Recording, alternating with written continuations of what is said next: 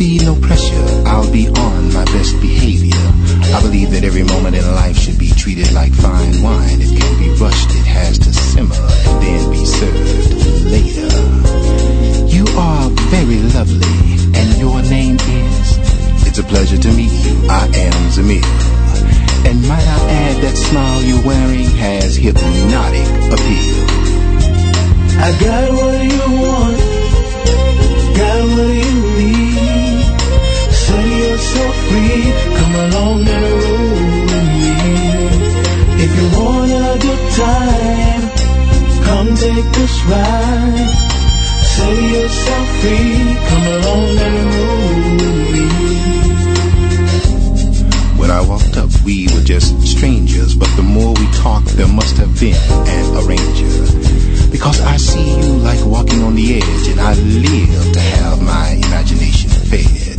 So let's leave this place and go somewhere time is erased.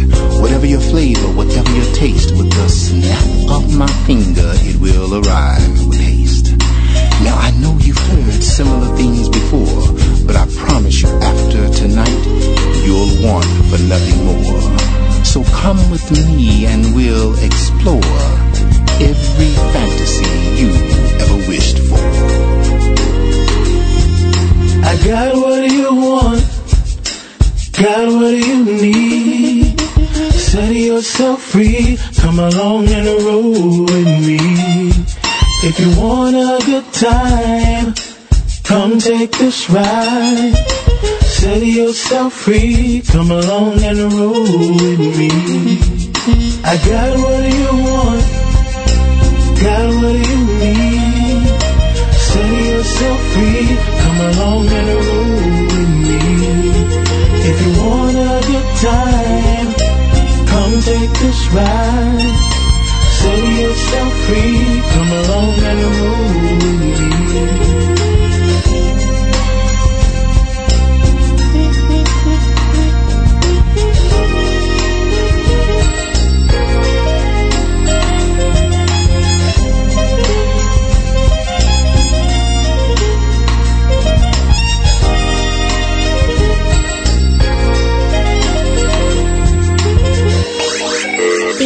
Beatsplanet.com.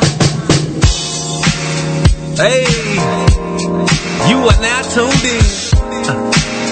Yeah, ladies and gentlemen, I present to you the DD Ingram Show, the DD Ingram Show, the DD Ingram Show, the DD Ingram Show, the DD Ingram Show, the DD Ingram Show, the DD Ingram Show, the DD Ingram Show, the DD Ingram Show, the DD Ingram Show, the DD Ingram Show, the DD Ingram Show.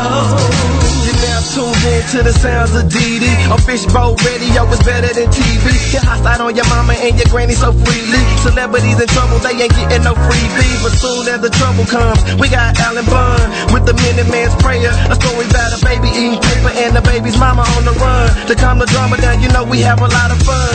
And last but not least, it's yours truly catching the oops, they pass me. I'm ripping Pink Slip, that's my family. In case you didn't catch my name, it's Supreme. Now we the best show on the radio, so tune in, let your man and let your lady know. We move in, we the best show on the radio. Yeah, we the best show on the radio, cause we say so. The DD Ingram Show, the DD Ingram Show, the DD Ingram Show, the DD Ingram Show, the DD Ingram Show, the DD Ingram Show, the DD Ingram Show, the DD Ingram Show, the DD Ingram Show, the DD Ingram Show, the DD Ingram Show. Beatsplanet.com. Hey, you are now tuned in. Yeah, ladies and gentlemen, I present to you the DD Ingram Show, the DD Ingram Show, the DD Ingram Show, the DD Ingram Show, the DD Ingram Show, the DD Ingram Show, the DD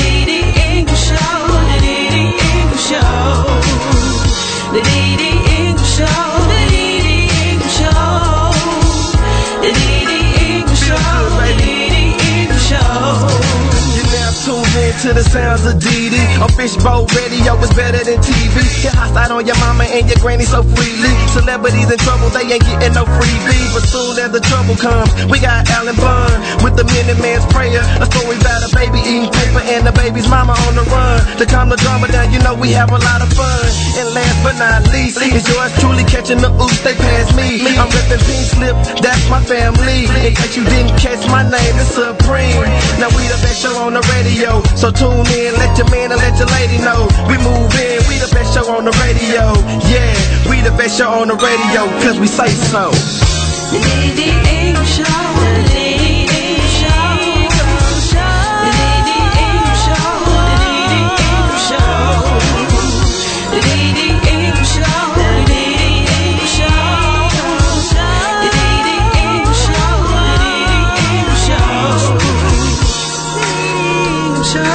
DD Ingram Show, the DD Ingram Show, the DD Ingram Show.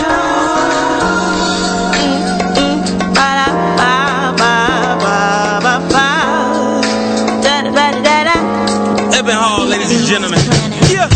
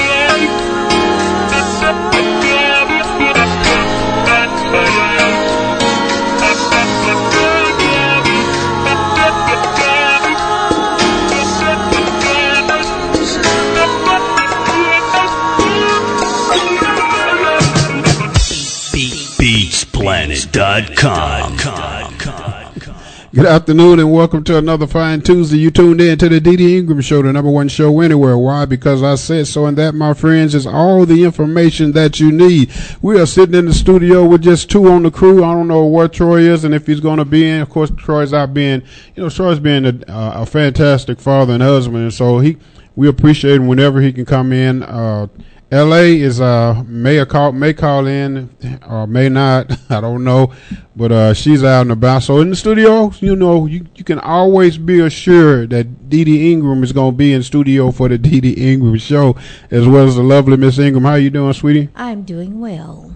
That is outstanding. We have a guest coming. His name is Kevin Polite. Called in last week and he contacted me and said he'd like to come in this week, and so we'll have him in studios. He's stuck in traffic, man. If you ever know anything about Dallas-Fort Worth traffic, there's always traffic. It's always traffic, and more likely than not, somewhere along your route is going to be an accident. So he got caught up in an accident on the way to the studio, and so he will be here shortly. And it's been kind of an interesting day for me. I've been kind of running around between last night and today, trying to get into the holiday season, prepping for some things. So the last couple of days I've been baking cakes, and tonight I'll start baking pies, and then tomorrow maybe another cake. We'll see. But I don't claim to be proficient at it, but I can't get proficient if I don't do it. So I don't do bad, but I'm not a baker. He does a great job. I'm not a baker, but I can follow directions. It's like all wings, all things. He said, I'm not a chef. I just cook a lot. And so I'm trying to get there and say, I'm not a baker. I just bake a lot. So we'll see what happens, man. So it's that time of the year that we are all when we were kids, we all looked forward to this time of the year because it was 2 days out of school. Now they get the whole week. They get the entire week. How about that? Man, all we can get with just 2 days. We got Thursday and Friday off, and then we like at work, you know. then we had to go back to school. So it became, in essence, like a 4-day weekend for us when we were kids. But they got the whole week off now. I went by. I was going to pick. Be nice. Yeah, it is for them. It's not for. And for the teachers, they need a break also. I get that. I get a teacher. They do need a break, but man, the thing about it though, man, when kids don't have nothing to do, they tend to get into a lot of mischief. You know, and so that can be the downside of it all. But so you have to have some activities for them to keep them out of trouble. Because if you don't, they will find a way to get in it. They say an idle mind is the devil's workshop. So keep them busy, parents, if you can. Speaking of the devil's workshop, let's go ahead and get our lesson. I haven't read the lesson today. Normally I would have read it, but all the stuff that I was doing today. But we're getting ready to do it right now. It comes to us from Psalm 23, verse 6, that says, "Surely goodness and loving kindness will follow me all the days of my life, and I will dwell in the house of the Lord forever." Man, that is just a very, very fantastic thought, man, knowing that, it is. Because those of us who are of the way, I think that's how they used to say it back in the day, those of us who are of the way, those of us who believe in the Lord Jesus Christ, right, and Savior and Lord, right, and have accepted Him as such, and and ask Him to be, Lord of our lives. So those are the people that are of the way. They are of the way. So once again, surely goodness, love, and kindness will follow me all the days of my life, and I will dwell in the house of the Lord forever. I'm going to skip the reflection. Let me turn this volume down. And those reflections are always good, man. If you have the Bible app, then it'd be a good thing to go and do that. And so, The Shepherd's Promise, Psalm 23 is a poem about God as our shepherd. It's all about how God knows what is best for us. He knows who we are in the path we should walk in life. Because He is our shepherd, He also is our protector, guarding us from evil. At the end of Psalm 23, there is a promise for us. For those who follow God and listen to His guidance, the writer says, goodness and mercy will follow us. What does it mean that God's goodness and mercy will follow us? It doesn't mean that life will go according to our plans. It doesn't mean life will be free of pain and problems. Psalm 23:4 tells us that we will still have to walk through dark valleys in life. Here's what it does mean. God will always be with us. God will always be good to us. Life may not always be easy, but God promises to always be good. Because of these truths, the writer of Psalms says that his desire is to be with God in God's house forever. We ought to desire the same thing as well. It is because of God's goodness and mercy that we will one day join Him in heaven and be with Him forever. Take some time today to consider God as your shepherd, who cares for you and protects you. Thank Him that His goodness and mercy will never end, but will follow you every day of your life, man. What's going on, Tony? Thanks. Happy Thanksgiving to you as well. Yeah, shout out to Donna and Love Sync also. Okay, they're not showing up on my screen, but I don't have one they on mine. Are but in the building. Thank you for tuning in. Love Sync, bro. And Donna, intrigued? Okay, what's going on, Donna? How you doing?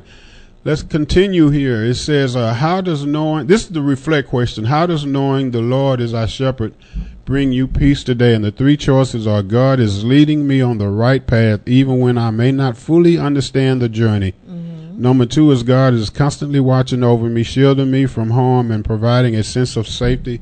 Number 3, God is walking beside me, offering support and solace. I am not abandoned. Welcome, my friend. Come on in. And so for me, I personally one that resonates with me is God is constantly watching over me, shielding me from harm, and providing a sense of safety. Because anybody knows me knows that that's my theme in life, is that God has protected me throughout all different types of circumstances. And before I continue, our guest has arrived, Kevin Polite, man. So thank you. You're in the house, man. Thank you for coming in, and we'll talk a little bit about who you are and your business, and then you just regular people today, man. So we just gonna have a conversation. Part of the family. Hey, man, this is great, man. Shout out to all the listeners today. Yes, man. Thank you, man. It's been a day, man. I was telling my wife, it's been a day, man. I was also explaining to the audience, man, the one thing that's guaranteed see here in the Dallas-Fort Worth Metroplex is traffic. And in that traffic, you bound to see in construction. They say the shortest distance between any point is always under construction, and then there's always accidents. And that's typical of any large city. So we did mention that. So you listened to the show. So we're at the part where we're doing the Bible verse, and then our discussion. And so the reflect question was, let's go back to the scripture. The scripture, and it's the Psalm 20. Oh, I can't go back. It won't let me go back. Psalm 23 and 6. Psalm 23 and 6. And it basically says, surely I'll dwell in the house of the Lord forever. Goodness and mercy will follow me. Goodness and mercy shall follow me. Right. I bet it's at the end. I can do it that way. There we go. In the house of the Lord forever. There we go. Surely. Yeah, okay. So, and then the reflect question. Well, I'll go back and do the whole thing again. It says, it's got a little story. Do you have the Bible app? Do you ever use it at all? Okay. So this is the daily lessons. And it got the shepherd on the phone. On the phone, right? On the phone, right. That's over and above what we should be doing, Sir. So, but this is how I like. I had a friend of mine who challenged you. Yeah, challenged me almost a little more than a year ago, because we're both Christians, and he say I mention it from time to time. He say, but you should mention it more often. I'm like, man, I never really thought about that. If I'm a professional Christian, then I should, not be hiding, not be an undercover Christian. Right. So as Pastor Evans said. Yeah, right. So that's how I got to where I open the shows now with it, because I want to make sure that people understand where I am, where I come from. Not that I'm living it out perfectly, because none of us do, but that's our goal. That's what we're striving for. Find yourself trying, though. So I mean, without God, man, where would we be, man? Doomed. I hate to think of the alternative, man. Sometimes, man, I'll be about to go to sleep and I just wake up. Okay, I'm not in hell. I'm good. All right. all is well with my soul. Reflection question. Right. So I'll go back. It says Psalm 23 is a poem about God as our shepherd. My phone be tripping. It's all about how God knows what is best for us. He knows who we are and the path we should walk in life. Because he is our shepherd, he also is our protector, guarding us from evil. At the end of Psalm 23, there is a promise for us. For those who follow God and listen to his guidance, the writer says the goodness and mercy will follow us. What does it mean that God's goodness and mercy will follow us? It doesn't mean that life will go according to our plans. It doesn't mean life will be free of pain and problems. Psalm 23:4 tells us that we still have to walk through dark valleys. Here's what it does mean. God will always be with us. God will always be good to us. Life may not always be easy, but God's promises to always be good. Because of these truths, the writer of this psalm says that he desires to be with God in God's house forever. We ought to desire the same thing as well. It is because of God's goodness and mercy that we will one day join him in heaven to be with him forever. Take some time today to consider God as your shepherd who cares for you and protects you. Thank him that his goodness and mercy will never end, but will follow you every day of your life. Then the reflect question, once again, it says, how does knowing the Lord is our shepherd bring peace to you today? And the three choices are: 1, God is leading me on the right path, even when I may not fully understand the journey. 2, God is constantly watching over me, shielding me from harm and providing a sense of safety. And 3, God is walking beside me, offering support and solace. I am not abandoned. And for me, my theme throughout my whole life, and I always mention this, is that God is constantly watching over me, shielding me from harm and providing a sense of safety, because that really is the story of my life. If you've heard me talk about anything as it relates to my journey and walk with God, I always remembered all of those, even from a kid, how he has protected me. And so as a result, I've walked into a lot of neighborhoods, and I've not really been cognizant of how dangerous it is, or what could happen, and why I shouldn't be in the neighborhood. And so, because I remember when I was in California, I dated this lady, and we went to Inglewood. And, I'm not the most social person. I knew her. I didn't know her family. So we go to this party in her family's house. And while they're in there just having a good time, I walk out the door. So it's around 12 or 1 o'clock in the morning, and I'm turning corners. I'm on foot, just walking around Inglewood, right? So I'm out there for about an hour and a half, and I come back, and it's like, where were you? I said, I was just turning corners. Man, they called me. They cussed me smooth out. Right. Man, say, man, do you know where you are? I'm like, actually, no, I don't. Yeah. But I was nervous and uncomfortable in the house, so I went out. That's what I do. I like to walk and see the neighborhood. And I was like, dude, you can't do that. You could have got killed. Oh, I wasn't thinking about all of that because where I'm from, I'm used to doing it. Right. And so I've been in a lot of neighborhoods. I did the same thing in New York, wherever, but I just never worried about it. My wife will tell you, we went to Atlanta one time, and we went through this neighborhood, and you can tell it was tore up from the floor up. And I had a camera, right? So I'm like, I'm finna pull over. She's like, what you getting ready to do? I'm going to get out and take some pictures. No, you not. See those people over there just hanging out? You know, I'm from Georgia, you know, so I know exactly how it can be, especially downtown Atlanta. Right. At nighttime, I mean, it's not the most comfortable place. It's not, man. Just like the neighborhood where Martin Luther King Center and all of that. Yeah. Man, I went the first time I visited. It was like I was looking for a place in Montgomery, Alabama, but I thought it was in Atlanta, Georgia. Okay. So I went to Atlanta, Georgia first. It's like midnight. I park my car, get out the car, and I'm just walking. I'm seeing all the activity going on, right? Oh, yeah. Shout out to Peachtree. Right. So, that goes all over Atlanta. But I wasn't fearing anything, right? And so, and like I said, I can go through all the history, all of the things where God is protecting me. So when I'm out and about, this verse right here stands out to me. I'm not worrying about it because He's always protected me. So that's what I was going to ask you. You know, when you listen to or when you read scriptures in the Bible, and you know, I was going to ask you, what was the first thing that comes to mind? You know, when you read that scripture, and so to me, you know, every person has a role in this earth. Right. You know, otherwise, you won't be here. Right. You won't be with us any longer. You know, you played your role, you did your thing, and people either it's time to go. People are going to be sad. I mean, it's just part of the script, the matrix, or whatever you want to call it.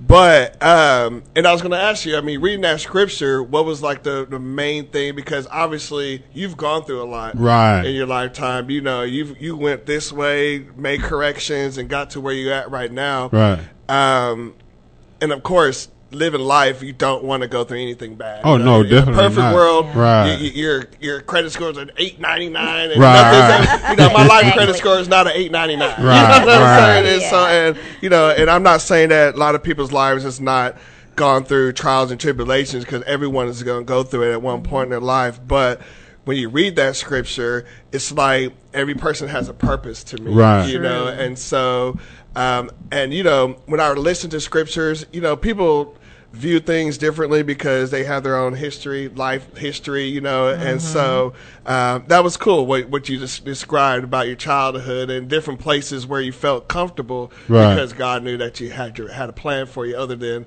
you to suffer at that moment. Right. I mean, so that's my theme. So, sweetie, you want me to go through them again? Let me tell you Toya's answer first, and she tried to call in but wasn't able to. Right. So we need to check the phones. Okay, I'll check it in a second. My answer was, I know I looked at it earlier, but I think it's number 1. Read that again. God is leading me on the right path, even when I may not fully understand the journey.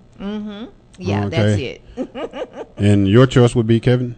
I'm sorry? What was your choice? You want me to read them again? Oh, no. That's exactly I could digress more and more than that. I mean, that's one of the main things, but go ahead and do what you have to do. No, okay. I was just asking you which one would be your choice, and so you was like, number 1 would be your choice as well? Okay. Absolutely. And as I say every week, there's no bad choices. Right. But each week, sometimes I go like, I got to go with all 3 of them. But then, which is the case really every week. Yeah. But then there are times that like a specific one would jump out at me. Not to say that the others are lesser, but this is one that's speaking to me today.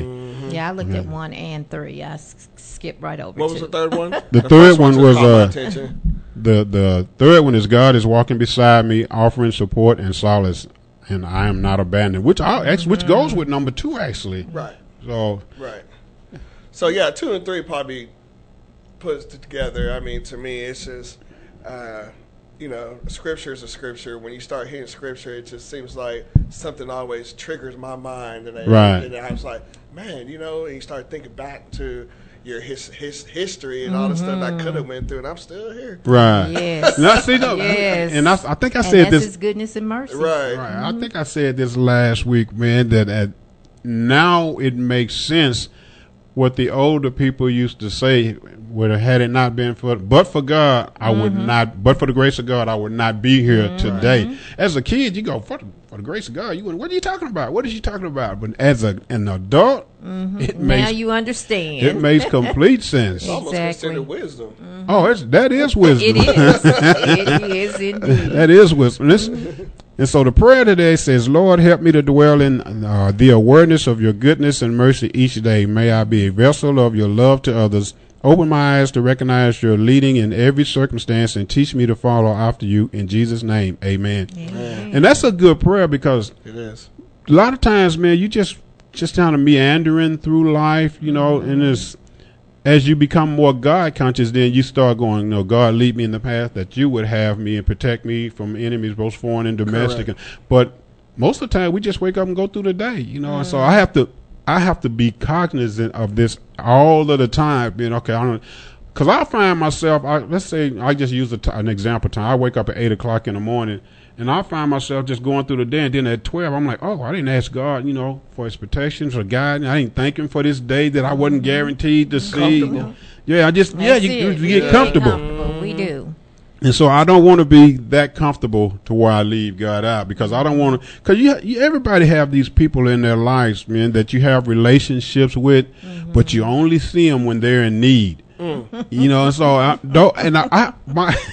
have relatives, man, that we all do. And so as a kid, you'll see them at Thanksgiving. Right. As a kid, they used to come to my house, and they would just sit up in there and they'd just be chopping it up with my mom and stuff. And I'm like, I'm doing the countdown. How long is it going to be before they walk to the door and say, let me holler at you? Every time, man. It's just a countdown. Here you go. It's coming. When they do that little stretch, sure, thank you for your time, but I guess I'll be heading back to the house right now. Exactly. They get right to the door 3/4 of the way closed. Hey, can you talk to you? Yeah, let me holler at you for a minute. How things going? Right. I always told my wife, many years ago, somebody do that to me. Just right as I get ready to go out the door, hey, bring me your wallet. Ain't gonna be no hollering. Right. Might as well.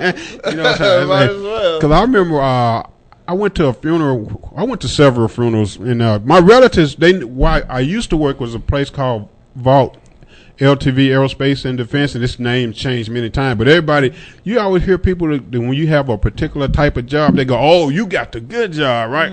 So for my wife and I, we had the good job. And so our relatives knew that we had the good job. But I'm just speaking. So I would go to funerals, and I would always have, maybe a couple $100 in my pocket, man. I just fear not, so I'd be in there, and I hear these stories. Oh, man, I got to, I walk off in there, man. By the time I leave the funeral, I don't have no money in my pocket, right? So when my auntie passed a few years ago, I told my wife, I said, I'm only taking my driver's license.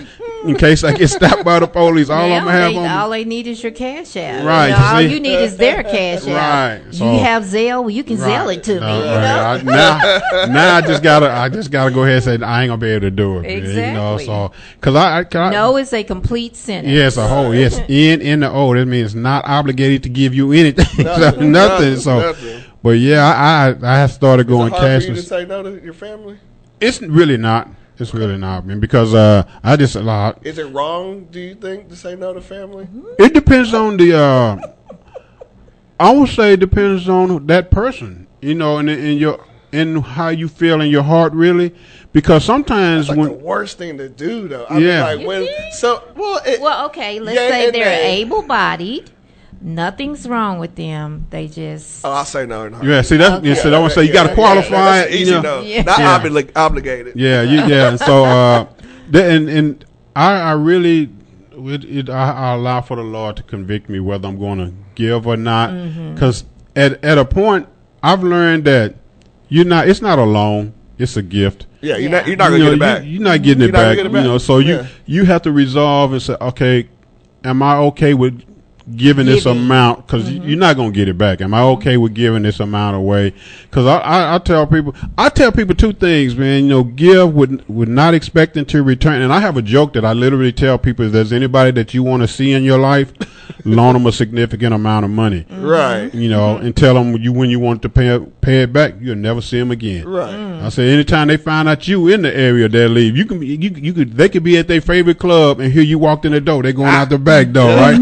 And I say to make sure that you won't have to see them. It's just every now and then, just pick up the phone, you get the answer machine, say, hey man, it's it's been like 2 years since I loaned you that much. This the second anniversary of that loan. I thought we celebrate with a payment. Absolutely. Right. So, you don't really want it. You just it's conviction. The same thing when I see people out on the street. Yeah. There are some times where like, dude, do you have I have literally told people, yeah, I do. Yeah.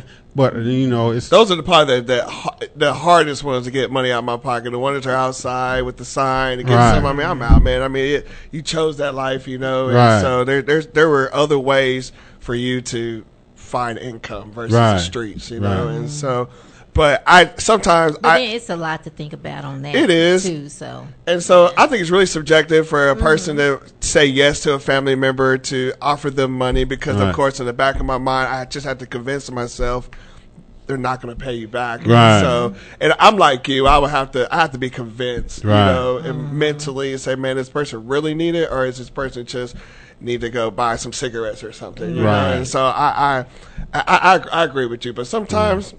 This family. I remember this person. My uncle did this for me. Then you got a point of reference, right? Right. That's when you start pulling the references. Right. So it's I don't know. It could be tough, but that's the reason I was asking. And that's a good because there's a guy that grew up in the neighborhood that I grew up in. He's died. He died a few years ago. His name was I don't know what his real name is. I call him Pappy. I did know his real name, but I forgot. But I always known him as Pappy. Yeah. And so one day when we were little kids, I was probably like 8, 9 years old, my dad built us a basketball goal in our backyard. So we back there playing basketball, and this bully came through the neighborhood, asked if he could play. We was like, no, our parents say we can't have no company. He said, well, I'm going to. And so he just back there, we can't shoot because he's shooting the ball, right? Yeah. So Pappy came through there, and he came and pretended like he was related to him. He said, hey, cousin, what's going on, cousin? How you doing? Yeah. Say, hey, man, this dude, he took our basketball from him. And he looked at the dude, and Pappy was feared in the neighborhood, man. So the dude just, hey, man, tell him we was playing. I said, no, we wasn't playing. And Pappy was real calm. He said, give him his ball back. Mm-hmm. He said, I'm going to come back through in a minute, cuz, and you let me know what happened. Right. So he walked out, right? And so he came back. He asked us what went. I said, man, he left after you. After you left, right?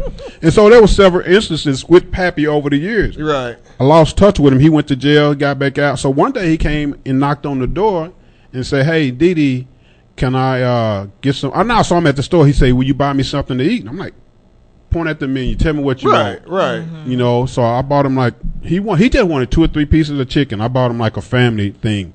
So he was like, hey, cuz I gotta come do something for this, right? That's like a whole nother level. I mean, it's so subjective. I mean, that situation has to be right for me to say, man, what? Of course, man, you my boy, you my family. I mean, And at least he offered to come and do some work. Yeah, he would. How many people ask for things and don't offer a way to make the money back? Right. I mean, to pay you back plan. or whatever. Right. Yeah, just no. Because wasn't it you, sweetie, that was telling me about somebody asked somebody for some money and he said, well, I got a lawn that needs to be mowed. Mm-hmm. Then that's how you can tell whether, how bad do you need it? Come and mow my lawn. I don't feel, I mean, if my house is dirty and you need a little extra money, come over and clean my house. Right. I'll pay you. Right. And we don't even have to worry about a loan. Right.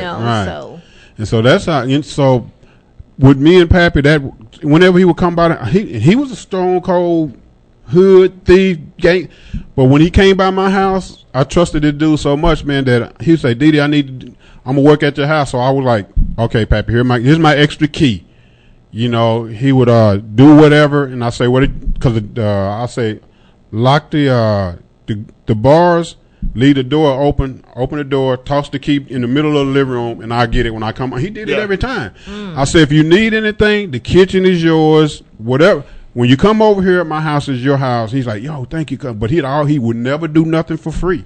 He said, if he did something, I said, I got to come over there and work for you, cuz. And so that, and whenever he would ask for something, dude, you ain't got to say nothing. Then you got the other person with loan, oh man, I'm look down. Yeah. No, it's a Uh-huh. whole different. Hey, dude, I just $5, man, $5. I just need. You give them the $5, right? $5 you to death. You give them the $5. Yeah, I mean, and now because back in the day they were like you got some spare change. Now they mention specific amount. Right. You can't just give them spare change now. You know, yeah, they want a specific dollar amount, and so you give them. Then you see them again. Hey, man. Oh man. Oh. This was family too, man. If you had just caught me yesterday, I spent my last $5 yesterday, dog. I say, well, you, you spent that last $5. Do you think about me at all? Right. You know. And I tell people, I loaned some money to a friend one time, and as he walked out the door, I say, look, I didn't come looking for you, asking you, can I loan you some money? Exactly. You came over here. Right. You did nothing wrong. You know, so don't let me have to go find you. Oh, my God, that's a whole nother subject. That's a whole nother subject. Right. I'm like, you came here looking for the money. Right. So you should come here to bring the money back. I say, but the one thing I can promise you, if you don't pay me back, I'm not gonna get mad. We can have a relationship like I never loaned you the money. But if money comes up again, you'll never get it again. I'm not gonna be angry. I'm not gonna ask you for it. We'll continue. But as soon as you ask for some money, I'm like, that's a wrap. You know, don't fix your mouth to ask me for any more money. Right. And so I'm cool because you can get mad behind stuff like that, right? So I purposed many years ago. It causes division. Right. Man. And so, I many years ago, man, probably in my 30s, I was just like, you know what? This is a loan. But if you don't pay it back, you ain't got to duck in, you don't hire. It's a one and done. Let me ask you this, and this probably goes for everybody. I mean, I don't know how many people are watching us, but this goes for everyone. How many times, and there are some people out there that are very legit that will really pay you back. Right. And shout out to those people. But what's the rule? So someone asks for some money, you give the money. Why does it feel awkward when you say, man, I gotta go ask for my money? Yeah, it does. Rather than the person say, hey, off the top, hey, I know I told you 1 o'clock. I came at 12 o'clock. Here's some money. You didn't even think about it, you even ask about it. Shout out to those people. Right. But why is it an awkward feeling? It's like, man, I gotta go ask. Right. So for my money, man. For my money. Right. I didn't ask for this. Right. And I apologize to talk about this topic. No. Here, man, we talk about what it comes, whatever. That's why I always tell people. And I love coming here because I just speak my mind. Well, while you're talking, tell everybody about you. What you do. I need to do my introduction. Yeah. Well, we'll go back to that question. So, hello everyone. Is this the camera right here? Right. Hello everyone. My name is Kevin Polite. I am the owner. Actually the #1 biggest black-owned beauty supply store in Arlington, Texas. My address is 8010 Matlock Road, Suite 700. I have plenty of staff members that are very knowledgeable about the business. So the next time you come to Arlington and you need any type of beauty supply needs, please think of Unique Image Beauty Supply. Thank you. All right. Unique Image. I will say, man, your staff is super, super courteous, man. I'm like, because you go to places these days, like my wife, we went to New Orleans one time, right? You in the South, you expect Southern hospitality. What is what is the little dessert thing that they have down there with the flour on it? Beignets. Okay, and it's a one restaurant in particular. I can't think of the name, but they famous for them, right? But they got 2 places. Oh no, you're talking about. Go ahead. So we went into one. It was a small shopette. This girl, she didn't even look at us. Didn't say, "Hey, welcome to so and so. I'll be with you in a moment." She was just, she was mad about nothing, and so we sat there. Normally, I have a lot of patience, right? Yeah. And my wife would tell you that's one of my better virtues is I'm very patient.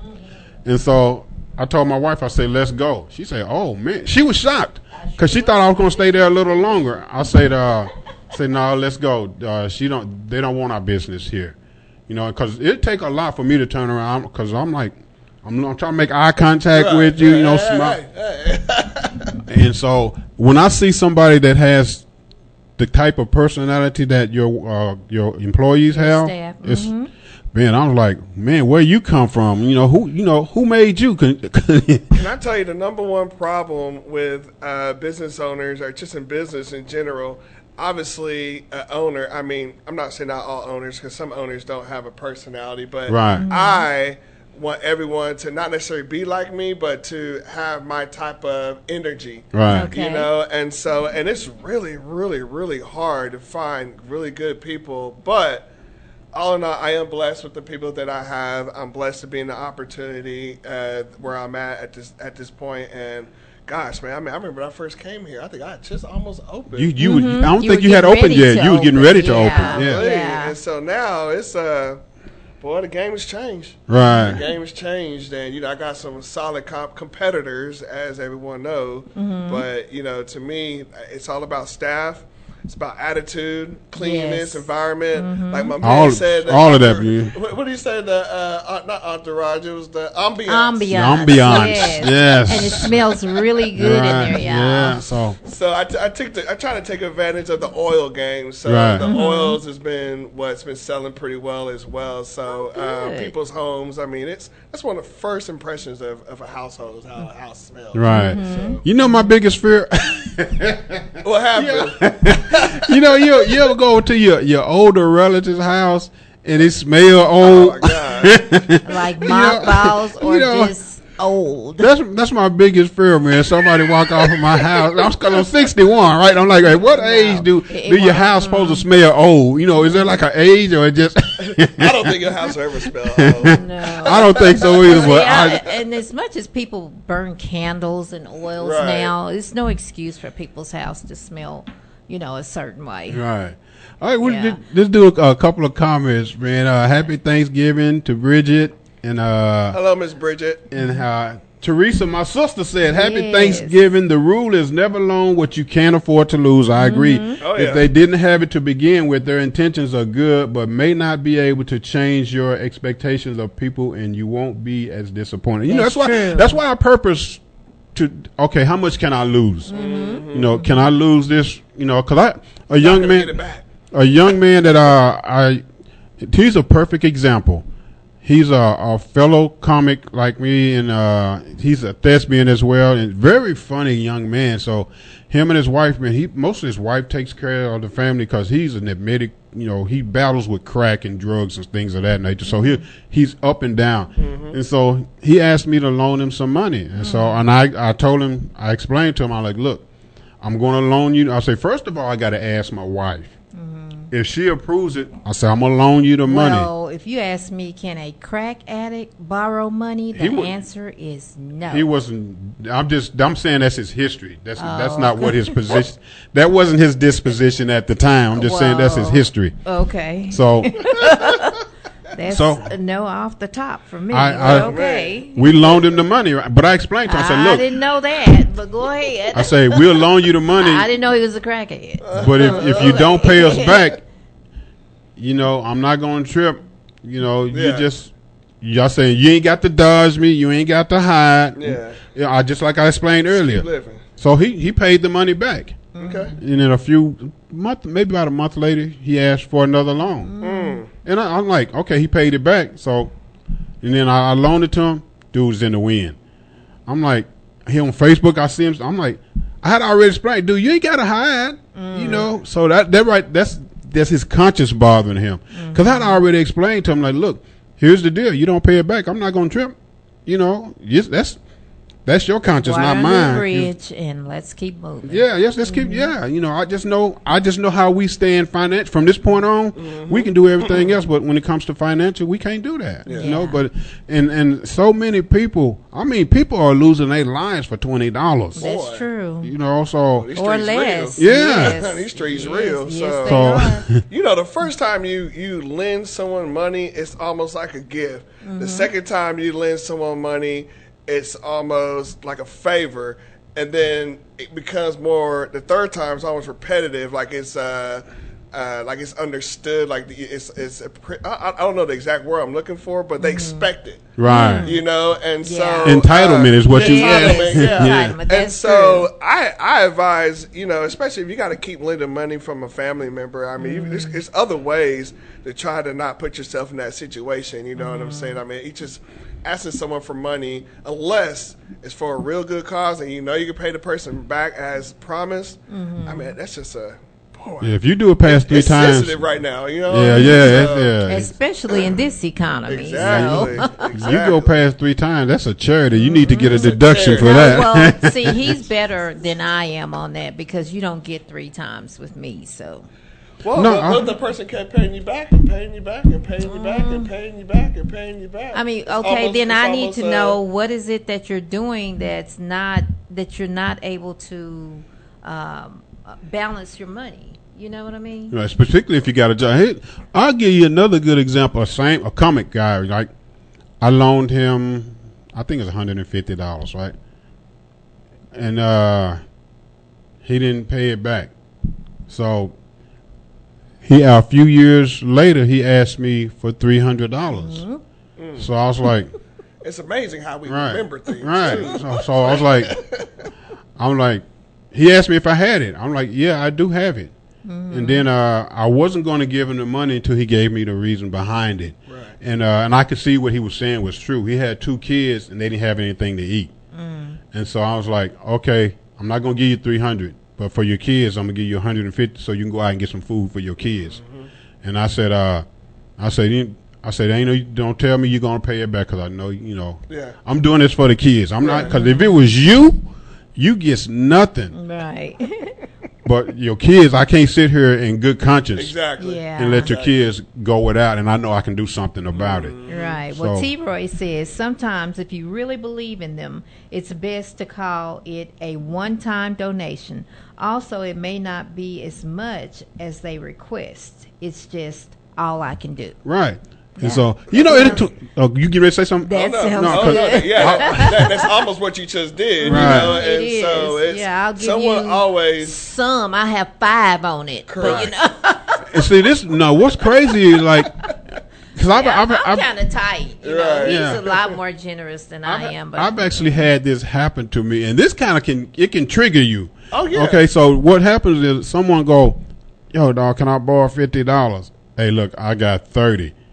Now they mad at you because you ain't got the extra 20. Don't pull out $50 and you only give them 30 of that 50. Right. It's like, I see $20 more when dollars did the psychology right there. become that? I mean, like, why is it like, who's to say that just because someone says, hey, give me 50, but I'm only going to give you 30, it's frowned upon? Right. I mean, that's crazy, but I get it. I mean, I was always not this way. I've been in situations where I need a lot of help, and so I'm thankful for those who help me. That's the only reason why I feel for other people, you know. And so I don't know if it's just a kindness in my heart, is it something? And some people just do have just a good. He's one of them. Right. He has a great heart, but I'm just.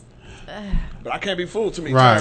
No, fool me. What do they say? Fool me once, shame on me. I mean, shame on you. Fool me twice, shame on me. Right. But it's not going to be shame on me. So not when it comes to money. We probably have a very similar situation in that growing up, I always wanted to be someone who helped and not be helped. You know, my pride would not let me be helped. I mean, I'll give you, but you can't give me, you know. And so God has a way of changing that attitude for you. He had a way of changing it for me. And I need help because that's me. Right. So, but I would not tell anybody I need anything. And so I had a house, you know, two vehicles. You know, I'm doing good, right? I lose my job. You know, thankfully my vehicles were paid for. You know, my brother and cousin who was living with me was supposed to have been helping me with the rent. They ghosted me. Now I'm sitting up in here. I get 2 months behind on my mortgage. And so I contact the people, because I had got behind before. I contacted them, and then I just sent 2 payments plus an extra payment. Right. This time I was a little tight. I got laid off, and I was only on unemployment, which wasn't going to cover it. But I had was part of a 401k, and unfortunately for me, but unfortunately at the same time, because you have to have a certain threshold for them to keep your money, and if you didn't meet it, they sent you your money back. Yes. So they sent me my money back. And so I was 2 months behind, so I called them. I said, look, I can pay you up 6 months, but they wouldn't accept the money. They said, no, we can't take it this time. And so now I'm stuck. I'm about to lose my house. Is it because of the past history? Or they couldn't take it? I think it's because they had done it once before. Okay. And not enough time had passed, before it happened again. Mm-hmm. And so now I'm strapped, man. I was like, what am I going to do? Yeah. I stayed in the house as long as I could, but I tell this story all the time, which when I was 18, I joined the National Guard, so I had to go to basic training. Mm-hmm. And so when my dad took me to the airport, he asked me if I knew what the definition of home was. And I say, no, sir, I don't. He said, home is a place that when you leave, if you ever get in trouble, you can come back to. Now, fast forward, I'm about to lose my house, right? Mm-hmm. I ain't got no food. So I'm like, I can't, what else can I do? So I called my dad. Said, hey, Daddy, can I come home? He's like, yes, son, you can. But that took everything. Yeah, I did not want to do that, man, because I was like, man, how did I end up in this position, man, to where I have to, now I got to ask for help. But had I been willing to receive help, perhaps I would not have been put in that position to begin with. Right. And so I learned now, I may not get it, but if I need it, I'm going to ask for it. Yeah. And so. Well, you have not because you asked. Right. And how's the other expression, though? Closed mouth don't get fed. That's Boys, right. I lived that life for a long time. And is it pride that keeps people from asking? Yes. It's my pride. Yeah. I mean, it would have to be cold red for me to fold and open my mouth and ask for help. Right. Wow. I mean, I don't know if it's a pride thing or maybe it's like a historical thing. Like, hey, they looked at me as this person and now here I am acting not like that person. Right. And so, I mean, I think that's the only thing that prevents me from, because, I mean, it would take a lot for me to ask my mom and dad for some help. Right. Yeah. In fact, I don't even think that, it's been a long time since Right. I've ever, and I know for a fact if I call them, they'll do it just like that. Right. Yeah. It's just out of And you pride. know what? They would do it just like that because you have a history of not asking. Correct. Right. You're making it on your own as much as you can, and Kevin has to really need it if Right. he asks. So, Right. and Yeah. that's good to have people. I wouldn't mind loaning people money like that because, hey, I know he did all he could to not ask. Right. I remember as a teenager, I was still working at Six Flags. I was probably 17 years old. And one of the things my father would do is like if we had an auto repair that needed to be done. Yeah. He would do it the first time, but he would make us stand there and help him do it. Right. And so over the years, I learned to work on cars. I hated it with a passion, but I learned to do it. I was not going to be stranded because I knew how to fix just about whatever it was. And so my engine went out one time, and so I didn't know how to do that. So I was like, went to my dad and said, I need to get another engine. And he was like, but I don't have the money. He said, I'll give it to you. Just pay me back. And so he went out and got everything. He rebuilt the engine. You know, I had to break it down. I had to take it loose. I did every day when I came home from school. I did X amount until I got it totally stripped down. I was meticulous, man. I had coffee cans with tape on labeling everything, right? So I'm like, when I go to put this thing back together, I don't want it. So we get it back together, and I'm working in, and I just chipping in a little bit at a time, and so I finally get him paid back, and I've asked him for a little change here and there going forward. So I remember when I started doing comedy, I used to ask my dad to take me to the airport. Daddy, I got my ticket. I just need a ride to the airport. So he would take me to the airport. He'd come pick me up. And so one time he took me to the airport, and then before I went into the airport, he handed me a credit card. And I was like, what is this for? He said, well, I'm getting old, and, all of these drives back and forth to the airport, it's kind of wearing me out. So I'll put you joint on this credit card so you can take care of it yourself, right? And so, man, I was like, I can't tell you how emotional I was, man. So I'm like, because he has not and will not do that for any of my other brothers. And so, and I maxed the credit card out, man, and I would I do what everybody say. I did what everybody say they'll do. You know how people always say, man, you do this, and I'll pay you with my income tax. But they never seem to get that income tax check. So every time I max the credit coming up in a couple of months. Okay. Yeah. So every time I would max that card out, I was getting some pretty good income tax checks. So that's the first, before I did anything, I paid that credit card off. And then I tell people, ask me how I built my credit, because it was like 300 and something. It was shot. And so it's a major credit card company now that was not major. They was an upstart when I got with them. It's Capital One. What's in your wallet, right? When they was an upstart company, they sent me an application to fill out for a secured credit card. Then I read the thing and I'm like, how does this work? So I had to send them $250. But they gave me credit for $5. They doubled whatever I sent in. So I was using this thing, man, and paying on it, and after a year, they bumped it up to $1,000. Then about another 6 months, they bumped it up to $1,500. And so I was driving my mom's vehicle after she passed, and man, the transmission went out on it. I'm like, man, how am I gonna get another? Cause by now I got my job back, but I had just started back working. So how am I gonna get this thing paid for? I get a check in the check from them, from Capital One, for $25,000.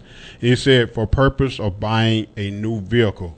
He said, if you don't need a new vehicle, just tear the check up and throw it away. No, I need it, so I went and got the vehicle. Yeah. But fast forward, I had to ask my father one day. After I built up my credit, I gave him the credit card back. I zeroed out the balance. I gave him the credit card back and say, cut it up. I don't need it anymore. Thank you.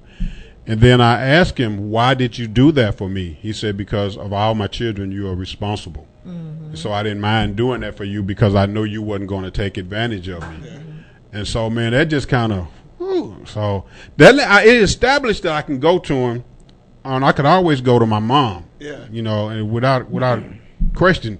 Matter of fact, my mom, when I had bought a cutlass many years ago, I was buying a cutlass, and I got down to the last two payments. I couldn't make them. I had got laid off from my job, got down to the last two payments, and I was embarrassed, man. I couldn't. I'm like, man, what am I going to do, man? I'm about to lose my car. Yeah.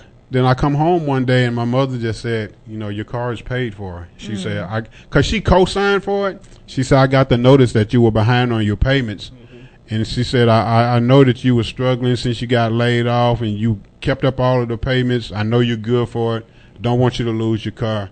Don't worry about it. It's paid for. Right. And so I was like, wow. So my mom got in a little trouble when I got my job back, and she asked me for $5,000.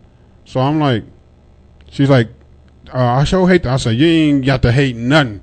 I say, that $5,000, is that all you need? Because tell me what you want, because that's what you're going to get. Right. So that's like level number one, I should say, versus level 3. Right. Exactly. And so I've learned to, if I need, my wife helped me out. When I got the truck, I have a 2002 Chevy Silverado. We wasn't even dating. I don't think we were even dating at the time. No, we weren't. And he was just my friend. Yeah, so my friend. I don't even know how. I like I said, I had to learn to ask, right? And so I had told her, I'm like, I can't make this payment. I don't know what I'm going to do. She said, I'll loan it to you. I say, for real? She's like, yeah. She made my truck payment, and I think I paid you back like 2 months, right? I don't know. It's pretty quick. I just know you paid me back. It's pretty quick. So, but I was. Otherwise, it would have been saved to this day. Right. We wouldn't have been married. It's amazing how they got saved, man. Right. When the street credit goes wrong, it's saved, man. That bureau's saved. But it really touched me that she was willing to do that. Right. Now, what was crazy about it before? I think this is how the conversation came up when AOL first came out. They had these chat rooms, right? They would be like. Ebony, all of them, they had a bunch of them, but they would be Ebony with an age, right? Yeah. And so I used to hang out in the Ebony over 30 room. Was I 30 at the time? I promise, I haven't even thought about that. You're exactly right. That's exactly what it used to be. What you know about AOL? So, my dad had an AST computer. Oh, okay. Right. They're basically So welcome. So I'm in this room. And I met these women from different parts of the country, right? And there's one particular woman from New York. She liked me, right? So when but I can tell, I dated some women with some tendencies, and so I can pick up on them. Yeah, I can pick up on them now. So the lady from New York, when I said I can't make my truck payment, she said, "How much you need?" I said, $500. She said, "I'll send it to you." I said, "No, you can't send it to me." She was like, "You need it." I will find a way to get the money, but what you're not gonna do is send me $500, right? Because I could see through the conversations in the room, I could say she has some stalker type tendencies. So I'm like, I'll find. In that situation, yeah, that's different. So I'm like, no, you can't send me the money. And a couple other people offered. I'm like, no, I'll find it here locally. Don't worry about it. I'll say I'm venting, because I'm frustrated. That's what I thought we can do that in the room. Yeah. And I said, I'm not asking for anything, but and then I told my now wife, then friend, and she loaned it to me. But man, it's crazy how that stuff works out in the world. And so when I look at it now, it all goes back to where we started in the beginning. Mm-hmm. It's a judgment call for me, because one of the things I did for my son, because he was really popular in high school. I mean, and so you asked the question. I finished it. So you had to ask the question: how did they get here? How did they develop this mentality to where you feel like they ask and you just got to give it to them? One of the places that can start is in high school, and I use popular people as an example because the football star, the basketball star, the track star, everybody catered to him. Mm-hmm. If a football star, he didn't even say loan me some money. You just, hey, dude, I need this. And you just give it to them, right? So they got 4 years of people doing this. Mm-hmm. So in their head, they become entitled. So when they ask you for it, you're just supposed to give it to them. So my son was really, really popular in high school. So there's a neighborhood in Stop 6. There's a store that's Stalk Up and Berry, if you're familiar with Fort Worth. Oh, yeah. And so I took him up to the store, and I said, "Get out the car, son. I want you to see something." Immediately when we got out the car, these guys was asking me for money. And I was like, "No, I don't have it." And then one guy asked, and he said, "Do you got it?" I said, "Yeah, but I'm not going to give it to you." And he kind of read me a little. I said, "Hey, look, you say what you want to. I'm not giving you the money." Mm-hmm. So we go in the store, we pick up some chips and soda, and get back in the car. And I said, "Son, you see what just happened when we got out the car?" He was like, "Yeah." I say, "Those people were you." They were the popular people in high school. Mm-hmm. They were the people that was everybody was doing stuff for them. Mm-hmm. They didn't learn how to cope and how to manage and do things on their own. So now they out here begging for quarters. Mm-hmm. I say it's okay to be popular, but you got to get out there and get it. Well, it also starts at home. Right. When you make your kids work around the house, you help at home, then you learn how to work. And then from working, you learn how to either be an entrepreneur or work for somebody. But if someone always gives you, then you think you're entitled. Right. Because I never had to ask. I mean, my parents just gave me money, or my people at school just gave me stuff. No, make them work. Right. Yeah. I mean, I'm the first one to agree. And I think it's all about being humble, your humbleness. Mm-hmm. But it does start from at the home. Mm-hmm. It's okay to say no. Did you say no to your kids? I mean, man, yes, sir. And made them and work. some people have a problem saying no to their kids. Like everything is a yes. No. I mean, run over here, dude. I mean. That you're doing them a disservice, right? Correct. When you give them everything. So correct. Yeah, and I know that's very sensitive to. I want to say to mothers, because shout out to all the mothers. Right. I mean, because it's a totally different love. Yeah, exactly. And so to me, I mean, I see it. I'm not going to say anybody's names, but when a child is always blessed for the goods, and when someone tells you, once they figure out someone's going to tell them no, they're not going to know how to respond. No, and then in society, if it's too late. I mean, that's when you start getting reality checks. And I mentioned it before. The reality checks is everything. You don't want this reality checks that is too hard to recover. I mean, shoot. Just because someone said no. There's people in prison right now, all because someone said no. Right. And you asked, did we give our children anything, and of course I can tell you my wife didn't. And we could love to give, right, yeah, but the no. Right. Did you have a problem telling your kids no? No, because I remember the Jordans. When Jordans first came out, right? They was like everybody had to have Jordans. Mm-hmm. My kids came up and asked me for some Jordans. And I looked at them in their face. I say, "You don't make Jordan grades, right? You know, they getting C's and D's, and they proud of C's and D's." Mm-hmm. And they're like, "Man, it's hard in school." I say, "Well, if you want some Jordans, you got to have all A's and B's, mm-hmm. and you can't your citizenship got to be excellent." Mm-hmm. You know, it's no, you being unfair. But guess what? They got A's and B's, right. And their citizenship was excellent. Right. Then you got the Jordans. Then you got the Jordans, right? Mm-hmm. And since something else that me and my wife did many years ago, man, because kids have a tendency at this time of the year start making a huge list of things that they want for Christmas, right? Because they just like, y'all got it. Okay, cool. So people will count your money. My sons, both of my sons, and I don't know if her daughters did, but both of my sons came up with these huge lists. I did it before I turned her on to it. Yeah. So they got these huge lists. So I gave each of them $300 so they get everything on that list that this will buy. Mm-hmm. I say, then that's it. Yeah. And so when we started dating, the same thing came up. Now this time my kids wanted some stuff. Oh, yeah. So I told her, this is what I do. I give them X amount of money and they can get whatever on their list they want to. And so we started doing that. Mm-hmm. The list changed. Mm-hmm. You know, not only did the list change, it's something about giving a child at Christmas time money and as opposed to buying certain things, because one, their face lights up. Yeah. You know, now you give them the money, say now you make the choice. Mm-hmm. Now they get a chance to be responsible. Yeah. You know, so make decisions. Yeah, you got to make decisions. Now, not only do you have to make decisions, you have to whatever your decisions are. That's it. Right. Ain't no bailout. You can't blame nobody but yourself. Right. You know, I can't. You know, no bailout. Yeah. Right. Ain't no. I want to read some comments. Okay, go ahead. Teresa said it's not a sign of weakness or giving up. I don't understand the rest of what she said. Something about word stability. I'm not sure. And then she said, I would make my girls give things back if someone gave them something I could not replace. And then T. Roy said, it helps if they will disclose the details of borrowing, and we want to be there emotionally, but it's right to be skeptical when someone just asks for money.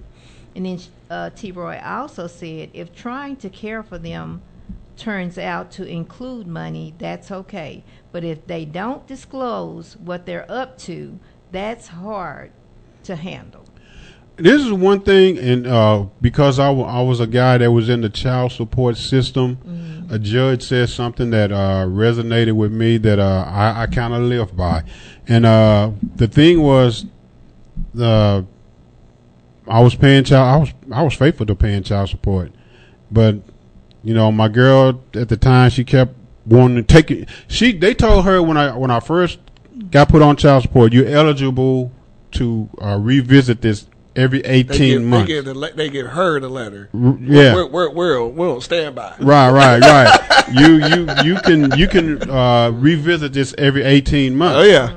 So her version said, 6 months less than what they told her. Right. Because every year I'm back in there. Man. And so I'm tripping, right? Because I'm like, man, I guess I can't get a break because she's violating the rules. So I go in there and I'm in front of the judge this one particular time, and I was telling her the judge, look, man, she doing this, she doing that. Every time I come pick up my kids on the weekend, they begging me for clothes and this food because they're not getting clothes, they're not getting food. Yeah. I said, I don't think I should be paying like I'm paying because the money not going toward the kids. And the judge says, let me help you out with this. She said, your job is to pay it. Once you pay her, you don't have no control over what she does with it. Mm-hmm. You've met your obligation, and so you don't have to worry about that. And so I translate that and going forward, and when I deal with money with different people, and so if you ask for some money, or I just say, hey man, I'm feeling charitable. I'm gonna give you some money, whatever the case may be, and they go out and do something with it that you don't approve of. Once that money left my hand, it's their money. Right. You know, once it left. Now, if I gave you that with stipulations, then that's a different issue. But once it leaves my hand, it's your money. What you do with it is your business. But if I see what you do with it, and then you come back, I still have that. Okay, you didn't use it for what you said. I'm not going to trip. But you're not getting nothing else because strike. I'm not. I'm not. You're gonna keep on paying child support, but you're not giving anything extra. No. This wasn't. I use the child support as an example. Okay. Right. I was gonna say no. You can't. No.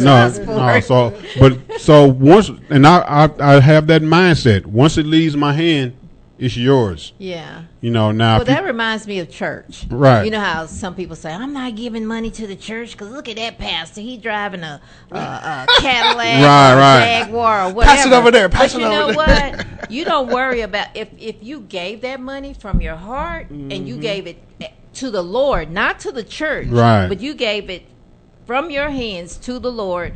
Yes, to the church, but don't worry about what they do with it, because if they do something, you reap what you sow. If you're doing something wrong, it's going to come out. Yeah, so I don't even worry about that, but a lot of people do. Yeah, it's a number of decisions that you have to make in a situation like that. And one is, I'm with my wife on this, is that your relationship is with the Lord. You know, and so if you're giving the money, it's going through the vehicle of the church, but you're giving unto God. So if that person is he's not a good steward of the money, I'm not tripping.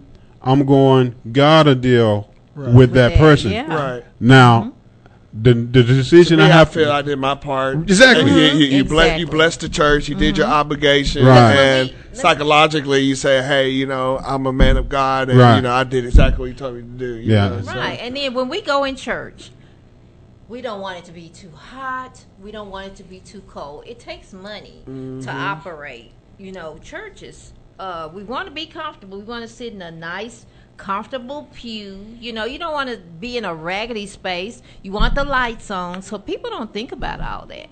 Right. You started made me think of when I was young, because it seemed like the churches were extended hours when I was young, and it was always hot. Yeah. It was hot, and my mom, my auntie, my cousin, everybody got that fan. Got that big fan with the that big fan with the picture of the pastor's wife on it.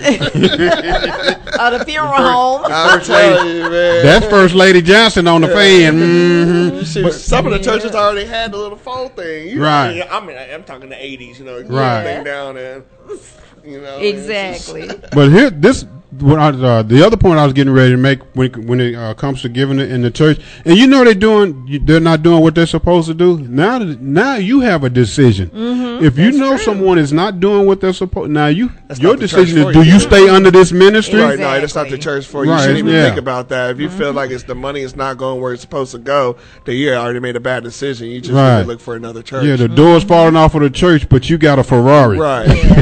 Right. Exactly. T-Ray said it's just a cop out. For every bad church, there's 100 good churches. Right. 100%. Yeah. See, but 100%. the thing is, it's church, people, money. We can use America as a society. By and large, America's a great country, but all you need is a couple of people in whatever sector that's bad, and the whole group is cast as that. No, you know, it's like he just said, you know, two bad churches make 100 look bad. You know, nobody's not focusing on the 100 and all the wonderful work they're doing for the community and for doing God's work. They see them two churches that are scandalous. Yeah. And there are some out there. Right. But that's not everybody. Right. That's not. So don't cast a wide blanket over everybody because of what a couple of people are doing. For sure. Yeah, because there are places that have great reputations. Let's take Chick-fil-A, for example. Chick-fil-A. Every Chick-fil-A you go to, you're going to get good customer service because it's demanded. If you're going to have a franchise, you have to do 1, 2, 3, and 4, or you cannot be a part of this franchise. Absolutely. So I think that's how people should run their business. Just like if you had 2 beauty supplies, that one would run the same as the other. Absolutely. With good customer service, good ambiance, and the whole 9 yards. Absolutely. Because that's who you are. And so when people complain about stuff like that, that's just who they are. And T. Roy also says, meanwhile, people will donate at the checkout stand, not knowing hardly who they're sending their money to. Love you too, Teresa. Yeah, that's true, man. Because I refuse, and I hate to say this, I refuse to give to the Cancer Society, the Kidney Foundation, any of them, because this has been going on for 60, 70 years. They raise these massive amounts of money. And multiplied millions. No cures. I hate the no cures. What are we doing with the money? I hate to use the H word, but is it a hustle? That's a good question.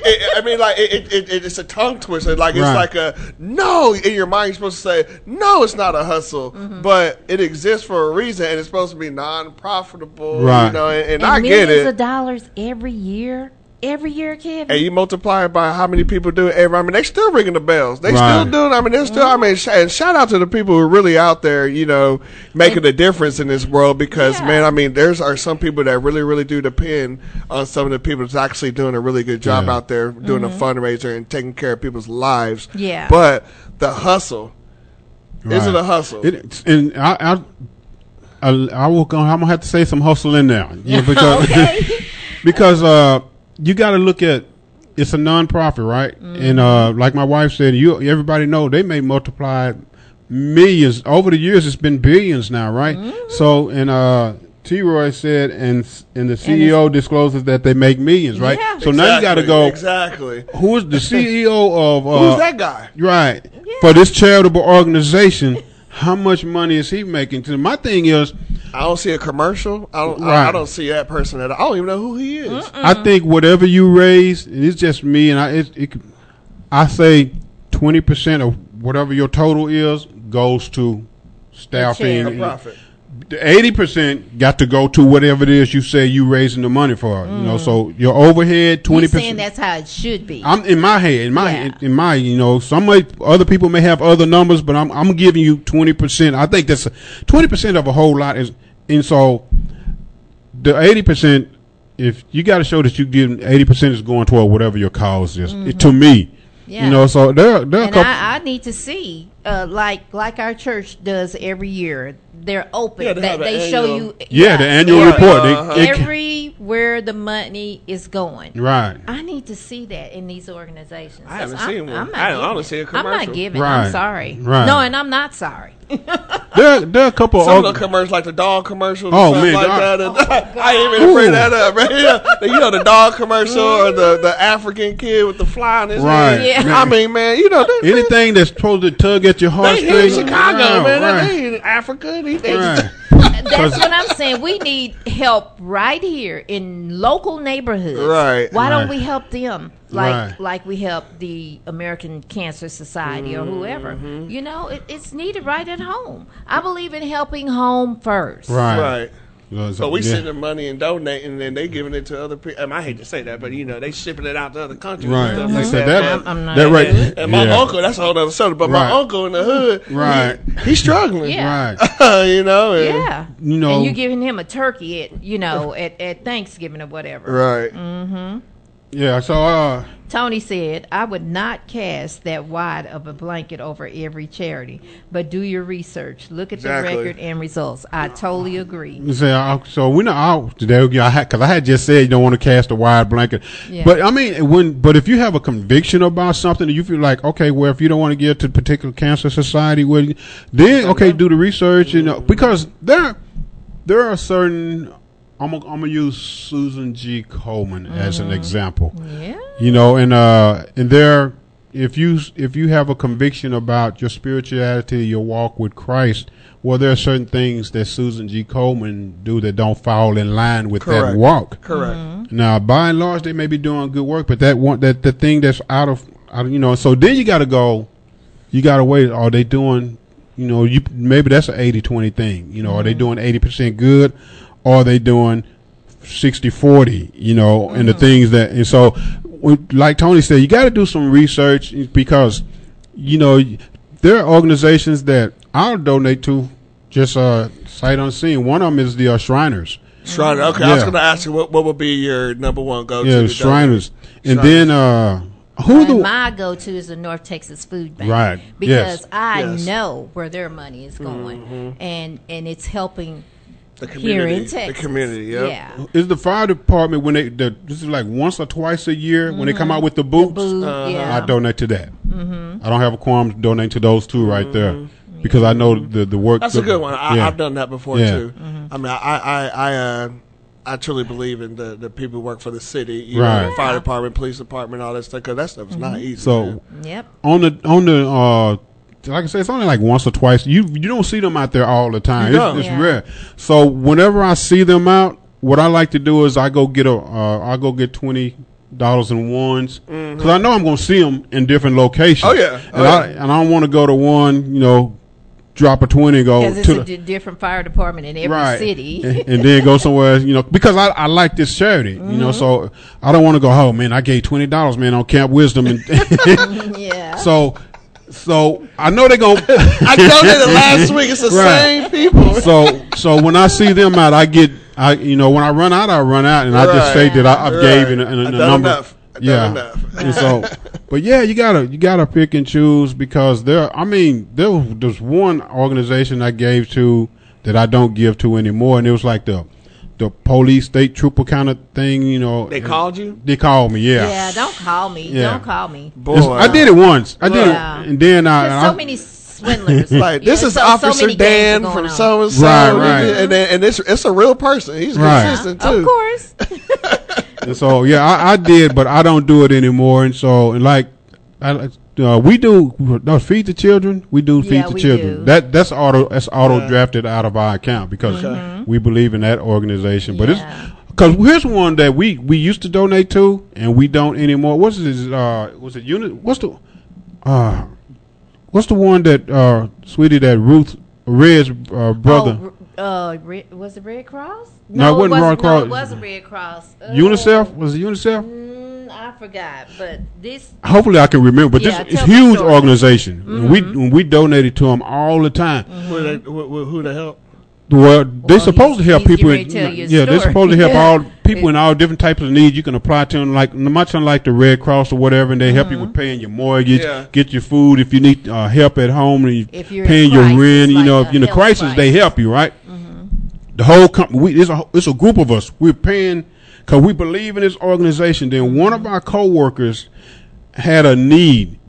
And he went to them. It was a health crisis in his family. They said no? They said no. Ooh. We all shut it at that because they was auto drafting this out of our check. Yeah. We went up there. No, y'all stop taking this out of our check because we know for sure that you did not help someone that we know personally that was in need. Right. And then and I was thinking this, T-Roy said probably United Way. That was it. It was the United Way. T-Roy also said, and churches work in the local communities, big charities help people like a lottery. And I agree. That's why I said I don't mind giving to church because I know what our church is doing with the money. You know, we feeding people, we're helping the elderly, we just do a whole lot. And so when I know where the money is going, I feel better about giving. Oh, yeah. So. Going back to our church, which is Oak Cliff Bible Fellowship, Pastor Tony Evans, they do. You go to that church? Yeah. That's a good church, so, man. He speaks very clearly. Right. And he put things in reality, like in layman's terms. Right. Yeah. That's many years ago when I was seeking, that's why I went to that church because I'm at home one day just flipping through the radio channels and I hear this voice, right? Oh no, just another preacher. But I sat there and listened to him and I could understand what he was saying. He was laying down biblical principles and foundations and I understood it. I've been in a whole bunch of churches and all I hear was so you're not growling, are you? So finally when I got that's how we grew up though. Yeah, that's how it was, but go ahead. So when I finally found someone I can actually understand, my goal was not to join the church. My goal was to go. I said, I got to go hear this man preach. So I go to the church 2 weeks in a row. He was not there.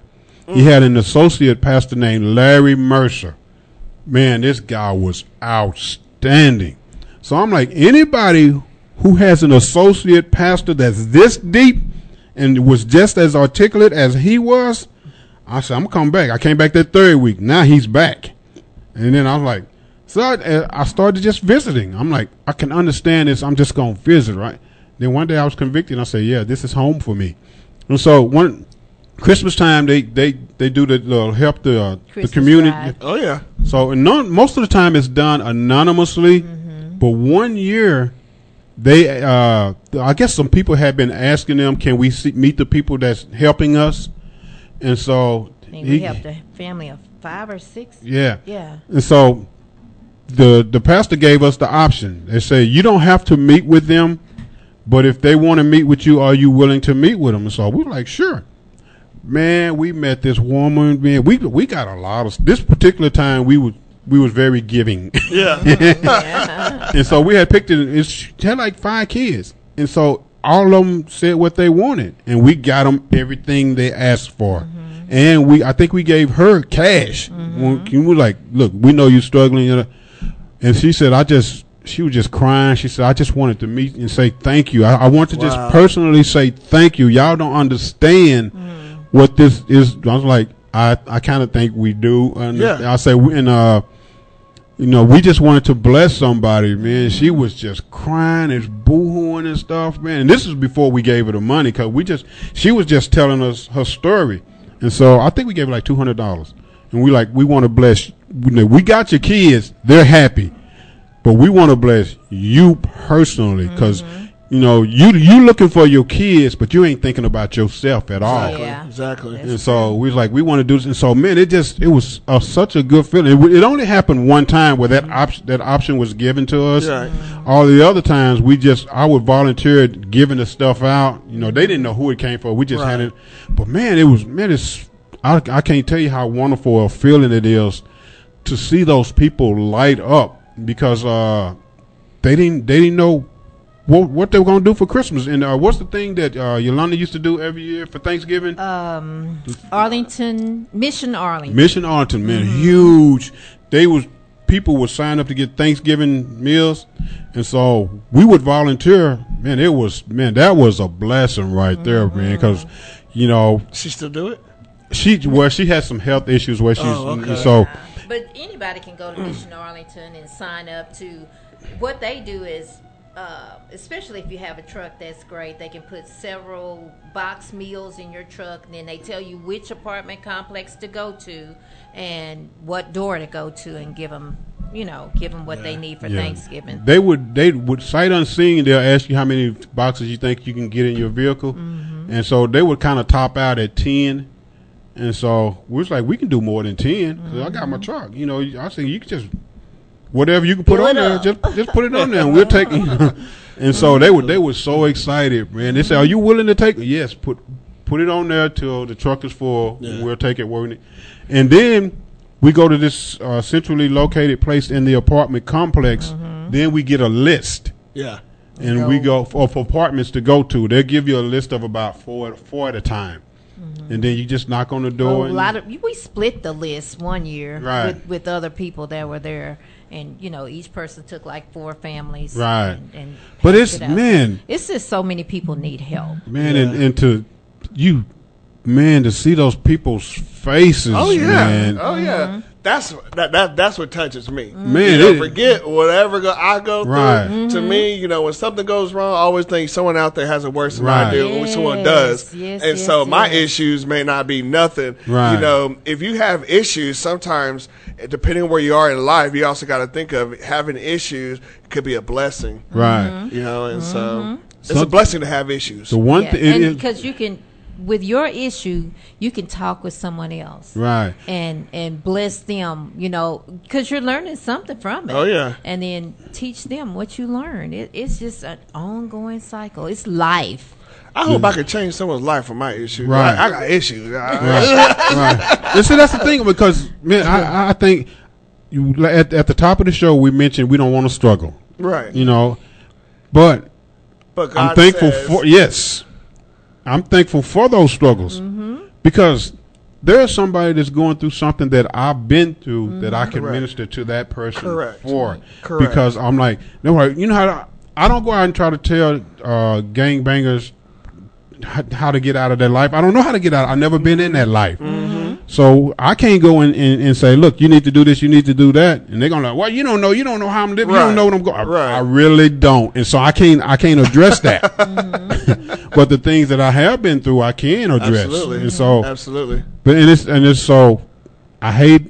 I did not like going through the pain. Of course, but it makes us who we are. Yeah, and people say, "Why me?" Well, why not you? Why? And the question you should stop. It's all by design, right? Yeah, it's all by design. Because if you don't go through it, you can't speak your mind and change that one person in this world that actually really listened and it affected the world. Right. You never know. I mean, I don't know if I might have said something. Heck, somebody said something to the current president of the United States. Right.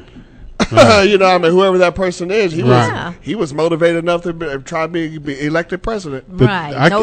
No testimony. And this is and I just thought of this, man. And because after this, I apologize, man. No. I talk too much, man. No, ain't no such thing. Not on this show. But no such thing. It's a number of things on the show that just kind of occur to me. And what just occurred to me is instead of asking why me, when you're going through a trial, ask who am I supposed to help with this? Yes. You never think about that. You know, is when that you're going self-taught? Yeah. Or did someone have to teach you that? I just thought about it. So how did you come up with that? I would say it's God sent. Okay. Because literally we talking and it just dropped in my spirit. Fresh off the dome. And so I was like, man. Say it again. Instead of asking why me, ask what is this that you're giving me? Who am I supposed to help with this? Wow. Because if you gave it to me, it's for a purpose. You didn't give it to me to punish me. Yeah. Somebody out here gonna need, when I come on the other side of this, whatever this is, somebody gonna need this. Now, when I come on the other side, I need you to direct me to that person. So that's a whole different way of you can change their lives dramatically. You just never know what people are going through these days. Everybody's stressed out, and they're lonely. Right. And so that's a whole nother media. All your friends. 61% of Americans are lonely. Yeah, that's that's crazy. That's the wrong time to bring that up. That's a whole nother subject. You're gonna have to come back. I apologize. You have to come back and we're gonna have to finish this right here, man. Y'all know. Yeah, you did. Yeah. Particularly at this time of the year, y'all know what I say. Each one reach one, we'll double the size of the audience in just 1 week, man. It's a special time of the year. I'm getting ready to sign out, and then I'm gonna let the other two do their shout outs. Y'all know, Happy Thanksgiving. I say that in Spanish. Absolutely. Feliz Día de Gracias. So for those who speak Spanish, Feliz Día de Gracias. Happy Thanksgiving. Kevin, do your thing. Man, first off, I want to say, shout out to my family, my wife, kids, everyone who's listening today. I thank God for this day, and I'm so thankful to be in attendance today. But for those people who are out there that are confused about what they need to do in life, God is already telling you what you need to do. You just need to just pursue your dreams, do what you have to do, and the people that doubt you, they'll be your number one fans, I'm telling you. Shout out to everyone. I'm thankful for everyone, and happy Thanksgiving. All right. Okay, sweetie, your turn. Thank you, Kevin, for joining us. You'll have to come back one day.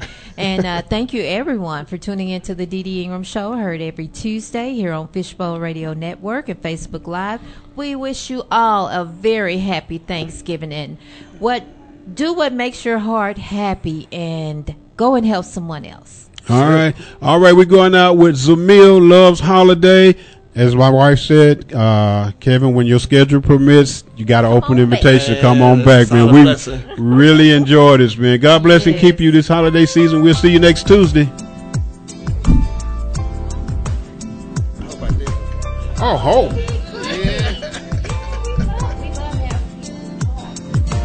Right.